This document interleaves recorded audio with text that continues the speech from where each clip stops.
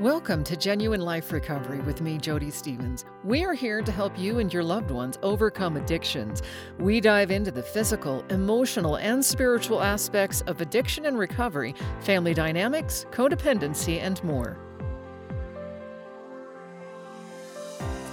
Hey friends, welcome back to part 2 of Back from the Brink, Surviving Opioid Addiction with my friend Michelle Zumwalt. Michelle is an author. She's a national speaker. She is a recovery advocate. The book is called Ruby Shoes, Surviving Opioid Addiction. So I'm so glad you're hanging out with me again, my friend. And we're going to be talking about the instrumental role of family in addiction, isolation versus connection with regards to addiction, and a ton more stuff. By the way, please share this show with anybody you know that's struggling with addiction, codependency. Maybe it's you, maybe it's a loved one. And if you'd leave a review on iTunes or whatever app you're listening through, that would be cool because that's always super helpful. And we are on iTunes and Spotify and TuneIn and Audible and most of the listening apps. And you can also listen by clicking podcast at jodystevens.org. Oh, and by the way, I'm excited because this is episode 63 already. And it's brought to you by Jody Stevens Production. Just click voice and production at jodystevens.org, audiobook narration, and other audio production and voiceover. But hey, if you're interested in being a sponsor, hit me up because that would be awesome. We can work something out. So Michelle, before we left off last time, we were talking about unconditional love. It's that unconditional love, I think that, breaks that cycle of shame. And I think there's so much shame involved in addiction, and to know that not only does God love me, but my family loves me, Right. and they're going to walk with me through that Right. shame, because I think we tend to shame people that are struggling with anything, but particularly addiction. Working through, I think, shame, what was that like for you? I think my family, some of my family, Jody, and I really think that's why I love going to book signings and things with them, because they loved me like God loved me, and completely, and they didn't want me to die, and they just weren't afraid to tell me the truth. And, they I don't know if it's codependency or what, but they never gave up on me. They fought for me. They made, my mom used to say, and my dad and my husband, they would get together and they said, we're going to make her using life, as long as she's taking prescriptions, as hard as possible. Like, you're getting out and we're going to help John raise these girls, but they made, when I surrendered and came into recovery, they made my life as easy as possible. They were instrumental in helping me heal and get better and deal with that. They loved me up when I was trying to get better, but when I was doing the wrong thing, boy, they were like all over me. They were united front against me dying from this, and in many ways, they're the reason I'm alive.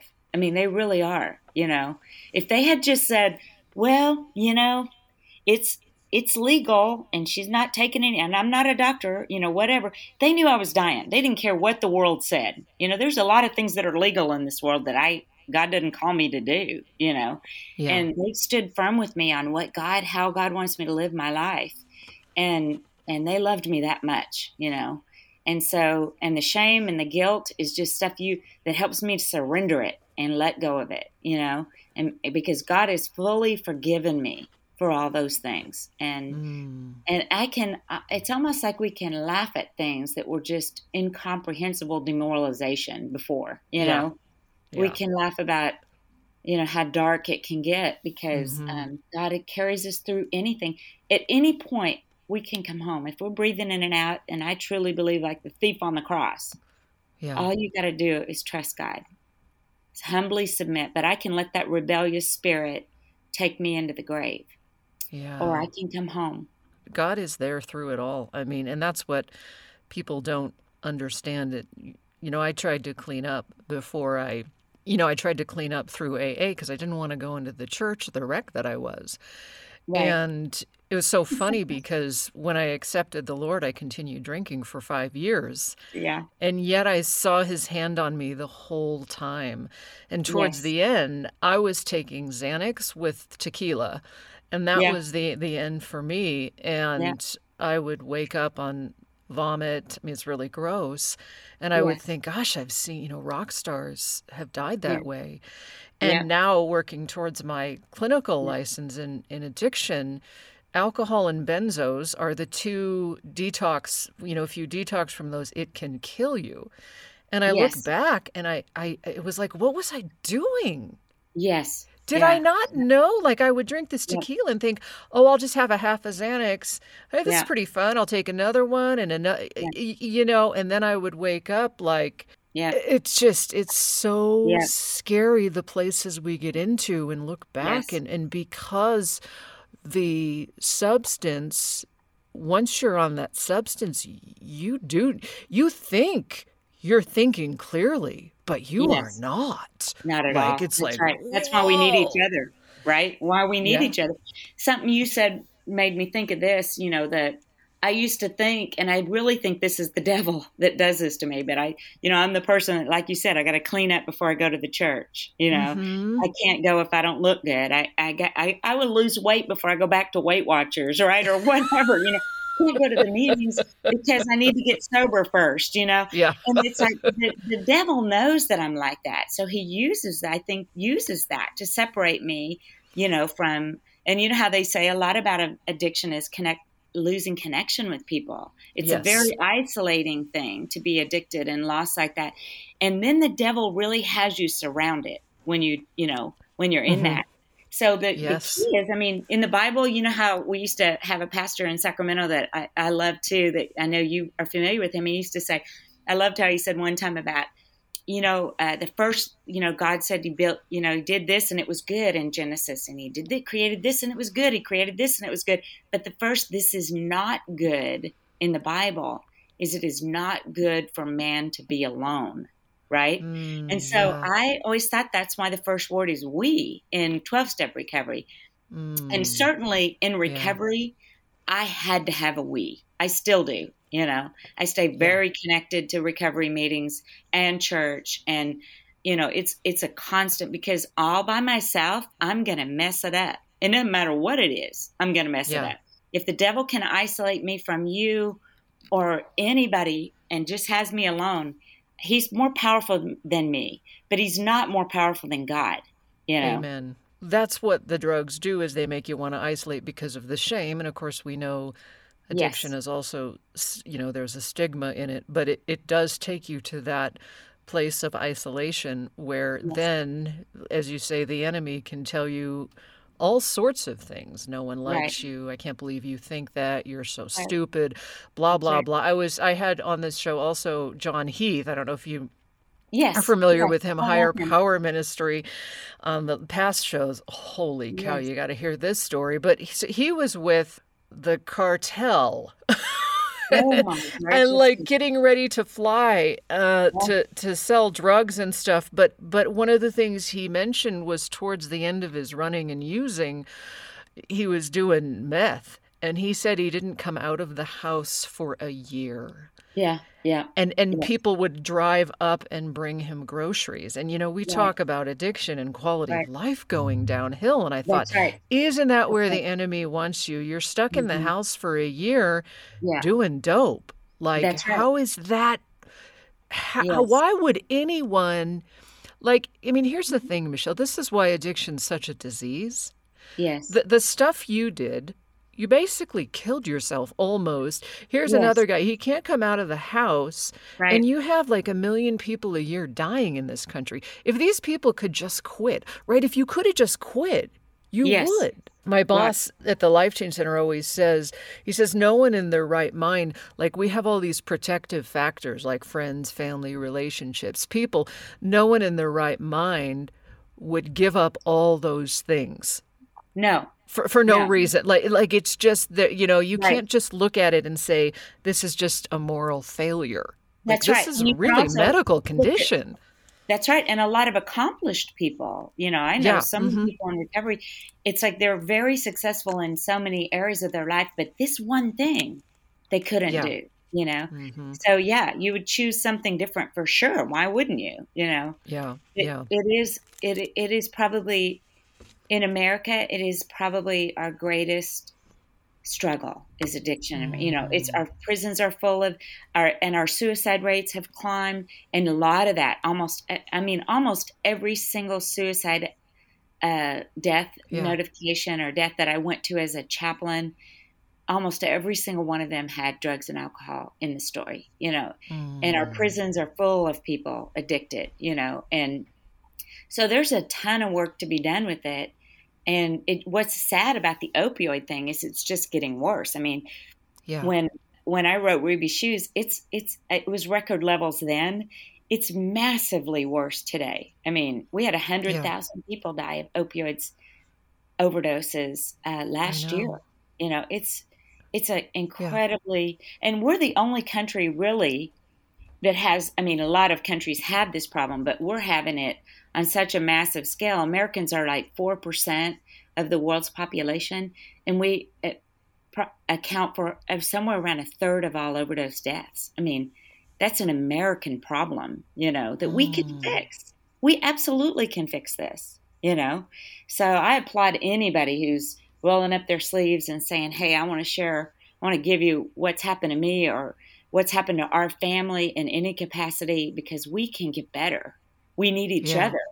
And don't let the shame of the stigma of this make you feel like you're never, you shouldn't share it, or you bring shame on anything. This is, this takes all hands on deck to get, and God can help any one of us in any capacity to get better. And we need every voice in it, because everyone's different. It's like John, I love him. His story's different than mine, and your stories, we're very different. But in the big things, we are exactly the same, We're lost and found in exactly the same way, So, well, in all your work, Michelle, having gotten sober, now fighting against this opioid crisis, what are some things you've seen in the biggest areas of hope and biggest advice on dealing with this for not only addicts, but also their families? Well, I think the stuff that's on the street right now is killing people. I mean, it's not a matter of you're playing Russian roulette. One pill can kill. That's one of the campaigns that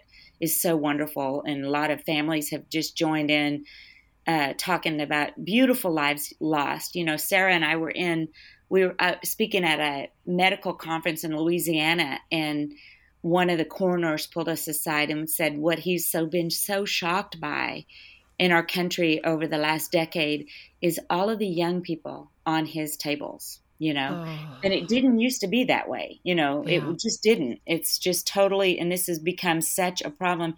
So I think there's an awareness that I'm super grateful for in the medical community and first responders and families joining together. I see God moving in that. I also see, I just see God moving through all of it.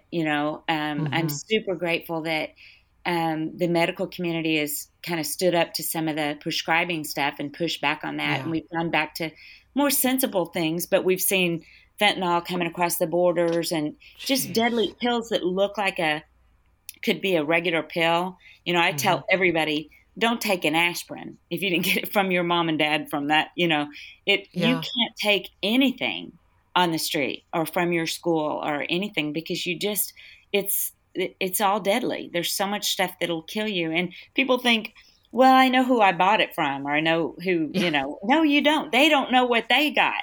They don't know what came to them. I trust my drug dealer. That's one of the things people will say. And I'm sure he's a nice guy or gal or what. Well, no, I'm not actually sure about that. But I just say it, right? I mean, that's that whole thing right there is funny, even though it is not funny. But I was reading a story like just even in Reno, a 16-year-old smoked some pot laced with fentanyl, died, Yes. Another woman lost her son. He took one pill. Right. And I even heard of a cop overdosing from touching it. I mean, this stuff is scary. It is. And, they've used it in hospitals for years for pain management. It's like it's 100 times stronger than heroin. Right. So people are coming in and they're like, forget heroin. Like, this is like it. But they're rolling it across the border, like you said, because it's tiny. It's like the size of a grain of salt could kill you. But then at the same time, they can I mean, you can bring it in your pocket and sell it for thousands of dollars. I mean, that and they can't cut it or split it because of how it's formulated. They can't cut it correctly. Yeah. So like you could take a pill and break it in half, and half of it could be a lethal dose of fentanyl, and the other half could have nothing in it. Right. It's made illegally. They don't have any idea what they're doing, and they're guessing, Oh my gosh. And sometimes they get it wrong. So, and then people die, and we just don't want that to happen anymore. It doesn't have to happen. We can stop it. We may not be able to stop all of it, but we can stop a lot of it, And I'm encouraged by those things, and I'm encouraged I'm encouraged that I do see a lot of people seeking God in help for this, and coming home, in many ways, and families restored, and the stuff that I've seen God happen in our family. I would have never ever thought it would be. Our marriage was fully restored. I mean, we were in such a mess because he couldn't save his dying wife, and my husband, he just loved me, and we were so broken, as you can imagine, with somebody like that. In our marriage, we'll have 29 years married this year, and just a beautiful life. And both of our girls are out. One's in medical school, and the other one's graduating the Sheriff's Academy coming up. And they both finished college, and just really remarkable things. And they love God, and they, and it's all a testament to what recovery can do, being surrounded by people that are trying to seek and follow God's will one day at a time, like manna from heaven. I love that metaphor. I love to have the story in the Bible about, and I think about manna all the time, because we can't do it on yesterday's surrender. Yeah. I have to do it today. Get out there and stay close to God today, and don't worry about tomorrow. And as soon as I think I'm out of food or energy and resources or whatever, tomorrow's a new day, and God's mercies are new every morning, Yeah. Yeah. And, recovery is such an exciting life. Yes. And I think as addicts or addicted brain people, we have this proclivity for adrenaline. We want the excitement. We want, and people think, well, if I give all that up, my life's over. It's going to be boring. And that's not true. I mean, if you've ever read the Bible, the whole thing is an adventure from the beginning to the end. And if you can surrender to God, God's not boring. Like sometimes the church makes it seem like he's going to be boring and he's going to rain on our parade, but he is the most exciting, innovative, interesting God that will make things happen and will give you your heart's desire. That's right. In which sobriety. You don't even know. Yeah, you don't even know you desire, right? Yeah, and it's very fun. I mean, wouldn't you say recovery there's just so many different things and opportunities, and you get to be fully alive. Like you get to show up to life fully yourself, Yes. Yeah. It's a beautiful life. I highly recommend it, And like I said, there are so many. It is so much better than being lost alone, trapped in the prison of addiction. It's truly a dark prison that I put myself in, and I don't ever want to go back there again. I'm so grateful to be breathing in and out, and I still have a weakness on my left side, and every time I notice it, Jody, even riding or something, my right hand will overtake my left one, and every time it's like Paul with the thorn in the side, I say, thank you, God, for this weakness, because I'm breathing in and out, and life is good, and I don't know what he's got next, but I am so grateful. And I'm just so grateful. What advice would you give to families or people struggling from your own experience, kind of if there's something you would have known then, like what do you wish you would have known then, or what would you tell families who have a son or a daughter or someone struggling with addiction? Because, when I'm online and just go into the groups, it's just so many moms that they don't know what to do. I'm not saying the dads aren't there, but I just, you know how it is. We always hear from the moms and their son or their daughter, and it's just so, I don't know anybody that doesn't have a kid or a family member that isn't struggling with it, and it's hard to know what to say. Yeah. Even I, having lost a brother to addiction right. and the 20 years of chaos in my family, I think I've told you this before, where I used to, oh, Mom, you got to have boundaries and you got to do this and you got to do that and you got to do all this stuff. Now I just call her and I say, you know what? Yeah. It's not your fault. It's Right. not my Yeah. fault. It's Yeah. nobody's fault. I never would tell you to do what I used to tell you to do because I don't Yeah. know anymore. Right. And I mean, it's like the Yeah. more I know, the Yeah. less I know about Yeah. all of it. Yeah. Yeah. I don't know, girl. I guess I just start with the fact that, that their life is so important, how much God loves each Yeah. one of us, that message of, because I think if Mm-hmm. I forget that, I focus on, yeah, I'm broken, and I'm going to turn my everything over to God. Well, I got to really know what that is. I got to focus on, how important my life is to God, how much I matter to God. And that's kind of, people that feel that way, that start understanding how much they mean to God, they live differently. They live a surrendered life. They. Trust him more, you know. Yeah. And so I guess that'd be the most. I mean, that's when I talk. I usually try to remember to really tell people how much they, because if God loved me in that place, he loves every one of us, even trying and failing and messing up. The Bible's full of stories of our human Yeah. failings and coming back to God and how much he loves us. He was seeking us and will continue to seek us all the way to the end. That's how much he loves us. God is love, Yeah. and he created us for that, he created us for love. That's our purpose. And we forget that because we think it's all about the world and seeking the world's Yeah. approval and all those shiny things, or, maybe this will fix me, all the idols of the world, and Yeah. all human failings fall into tyranny and idolatry. That was a great John Mm. Calvin, thing. And I think that's really true, Yeah. tyranny and idolatry. I'm either running the show, playing God in my life, or I'm looking for another idol. This will fix me. Maybe this will fix. Maybe I'll just take this and forget about it all. Mm-hmm. And then that becomes God. And I just, every single person is so precious to God. Every single person, no matter where they are on the streets, or Yeah.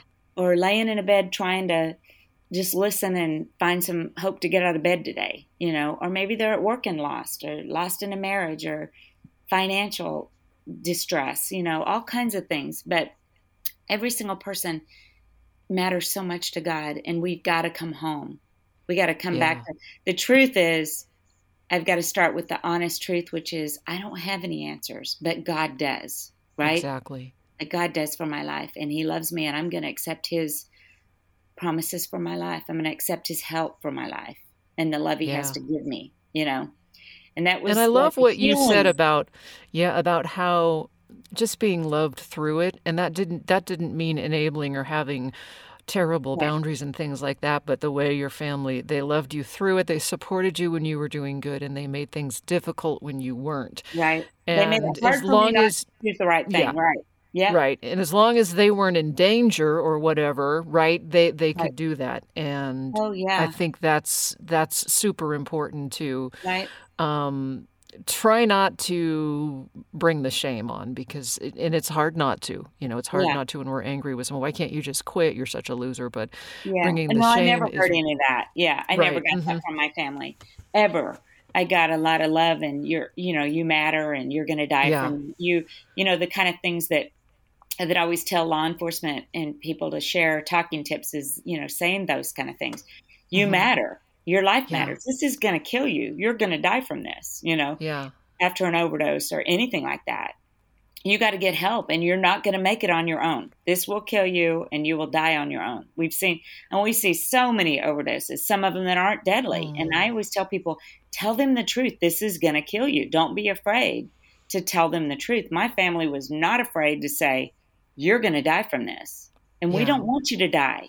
You know, Yeah. you Yeah. matter in our family. So, Hmm. The other thing I would recommend is Narcan. Having that yes, as well. Do you guys yep, distribute that? Because yes, and I want to get some too.